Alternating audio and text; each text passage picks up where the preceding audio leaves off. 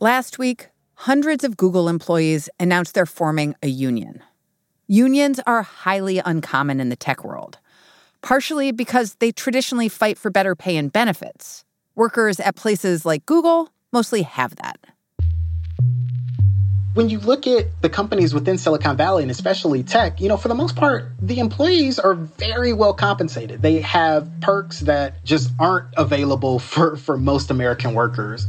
Bowdeya Tweh is a technology editor. If wages are a common reason why people seek collective bargaining in the first place, for the most part, that isn't really an issue for workers within Google or its parent company Alphabet. The median pay across the company was nearly $259,000 in 2019. That's among the high end of S&P 500 companies. And some people would say, well, if unions help me make more money, I'm doing pretty well. Without a union, I don't need that. So what's the point? But the point for Google union organizers is clear: to have a united voice against what they see as ethical lapses at the company. Years ago, Google's unofficial motto was, "Don't be evil," with the aim of, we don't want to design products and we don't want to do things that could cause harm to the world and the people in it. Over time, there's some concern that some of the ideals that the company was created on have changed. And a lot of the activism that we're seeing today is because they want things to change for the better. Welcome to The Journal, our show about money, business, and power. I'm Kate Linebaugh. It's Monday, January 11th.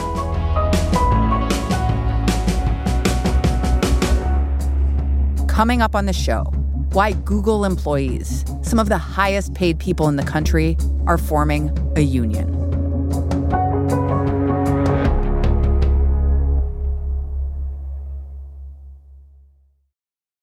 This episode is brought to you by Canva. When your work looks good, you look good. So create all the stunning presentations, docs, whiteboards, and videos you need with Canva. Start with one of the designer-made templates, or jump ahead with the power of AI. It's a real time saver, and anybody can use it. Whatever department you work in, whatever you need, Canva will help you get it done and make it look fantastic. Start designing today at canva.com. Design for work. Tap the banner to learn more.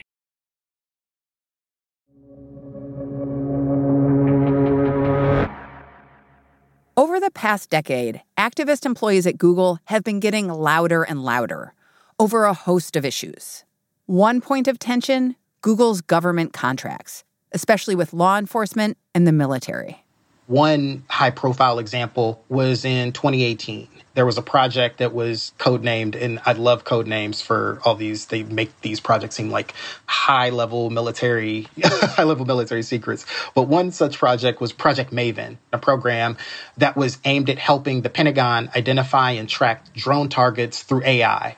It was a program that executives ultimately thought would help reduce civilian casualties, especially in conflict zones. And some people really thought that this program could have some real benefit for the U.S. military, while other people who might have been anti-war in the first place, or they oppose working on technology that could ultimately be used by the military or in conflict zones. Some people just said, hey, this isn't what we should be doing anyway. This isn't the type of company that we want to be a part of.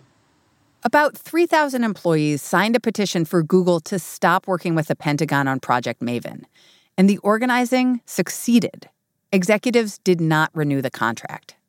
Later in 2018, Google employees learned about what they saw as another ethical lapse.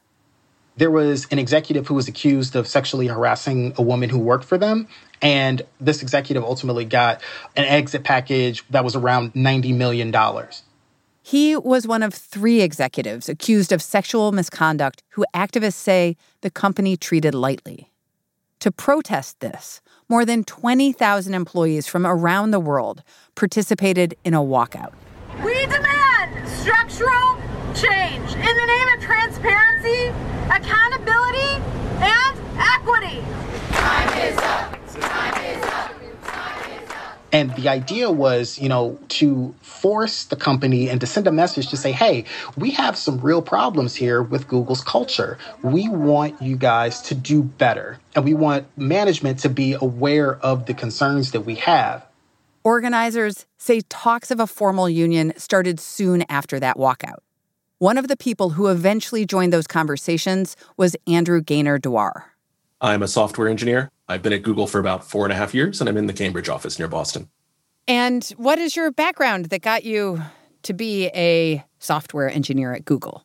I actually was a mathematician before I came into software engineering. So I did a PhD and spent a few years teaching and doing postdocs, and then gave up on the academic job market and decided to switch to software engineering. Andrew had been at Google for about 3 years when he got involved with activism, after an event that's now called the Thanksgiving 4 firings. The real flashpoint for me was a little over a year ago when Google fired 4 workers who'd been organizing around different issues within the company. One that hit me particularly close was a woman who worked in the Cambridge office, Sophie Waldman. Google says Sophie was fired for allegedly violating its data security policies and code of conduct. But according to Andrew, Sophie was fired after finding out that a project she worked on was for the U.S. Immigration and Customs Enforcement, or ICE. Sophie was one of the organizers who was working on rooting out what was going on, organizing people to stand up and protest it, and then they fired her. And that really hit home, right? That was someone from my office. That was someone I had seen around the office. I didn't know her personally, but I knew her to see her. And she was someone whose work I really respected. And they just tossed her out. And that really troubled me. And did you raise it with Google management? So, of course, I talked to my immediate managers, but there's not really a mechanism within Google to go from me, Andrew Gainer-Dewar, this particular software engineer, is upset about this, to executives listening to me and saying, you're right, we did something wrong. And so forming a union was the mechanism that we found for all of us who were upset about this and other issues to get together and reach democratic consensus about what we cared about and stand up together. And how did that work? How do you get involved with a union that doesn't exist yet? So I got involved with this in meetings in the Cambridge office where we were talking about the fact that Sophie Waldman had been fired. And, we were grieving, we were planning, and we were just sitting around in a conference room talking about it. And as the meeting was wrapping up, one of the people who's now on the executive board actually wheeled over to me and, no joke, whispered to me, do you want to talk about a union? It was that level of cloak and dagger, right? We were actually whispering to each other and trying to keep it a secret. And what'd you say? Sure. You weren't afraid? Well, of course. We're talking about organizing against people who employ us. And that's an issue that union organizers like Andrew have focused on: how to protect activist employees from retaliation. But just last month, another high-profile firing took place. Here's Bo again.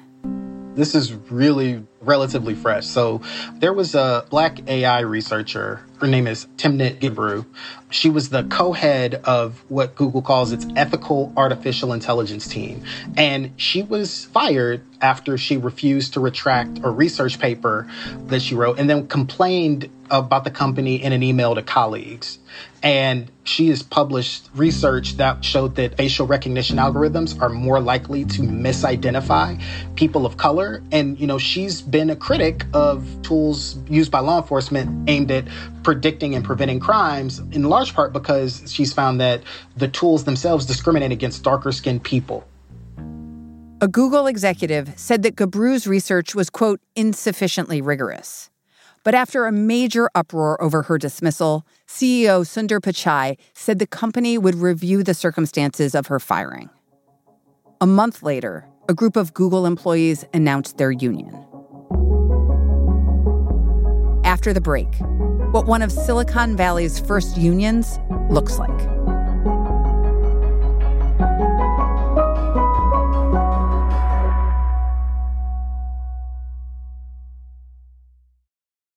This episode is brought to you by Workday.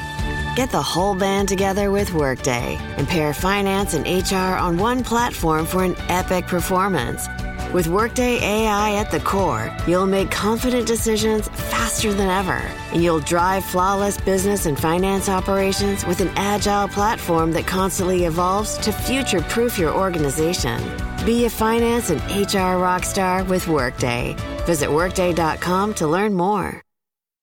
This episode is brought to you by C3 AI. C3 Generative AI enables rapid access to secure, traceable, hallucination-free insights from enterprise systems, all while using any LLM, helping enterprises turn the invisible into the obvious. Learn more at c3.ai.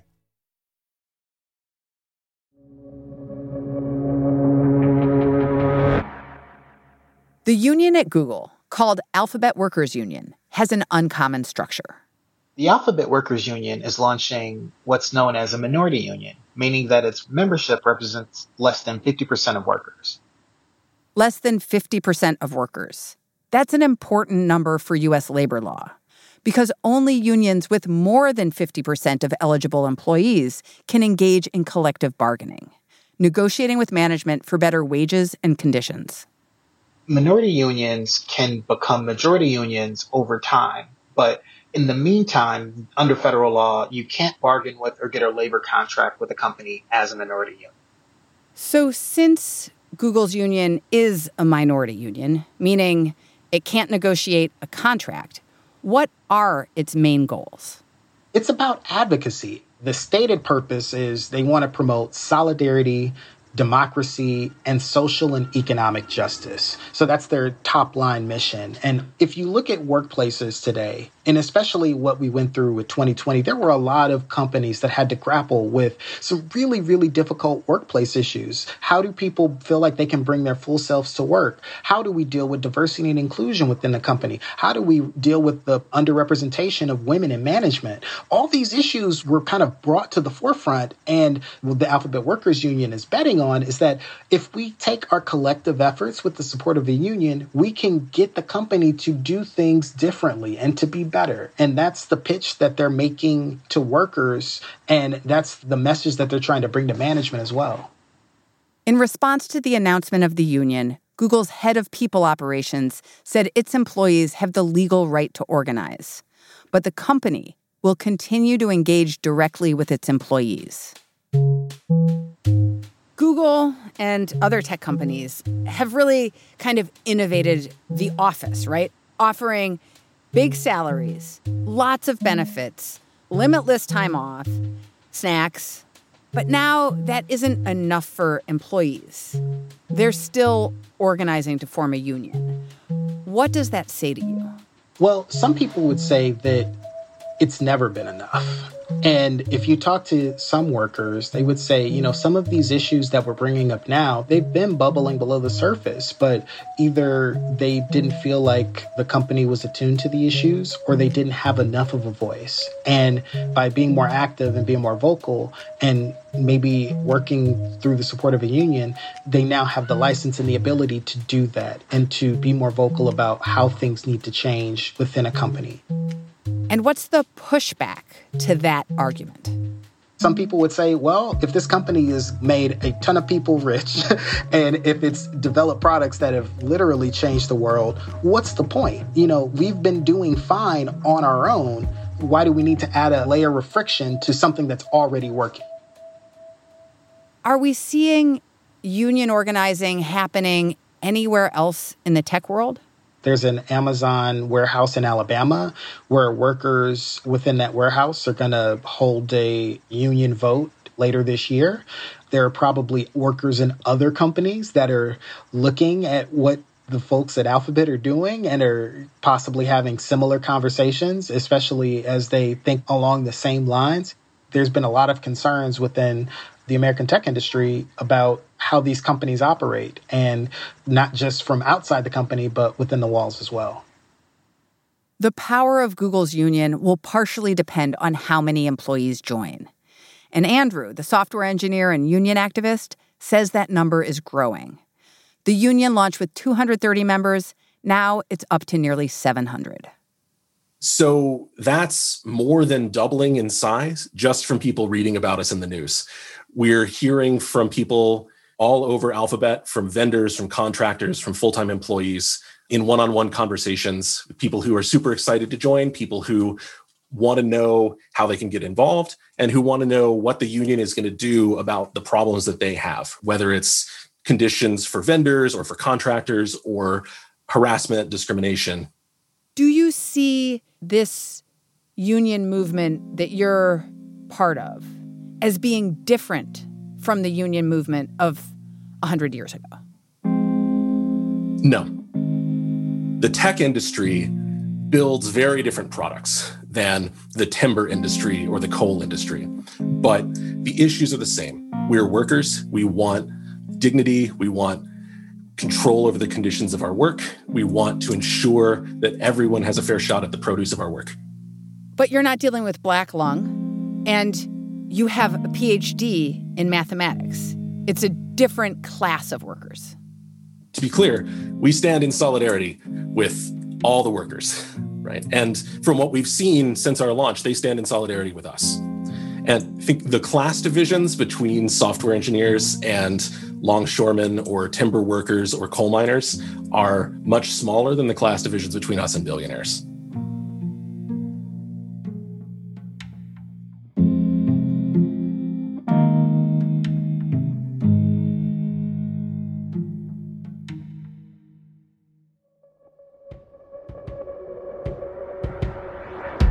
That's all for today, Monday, January 11th.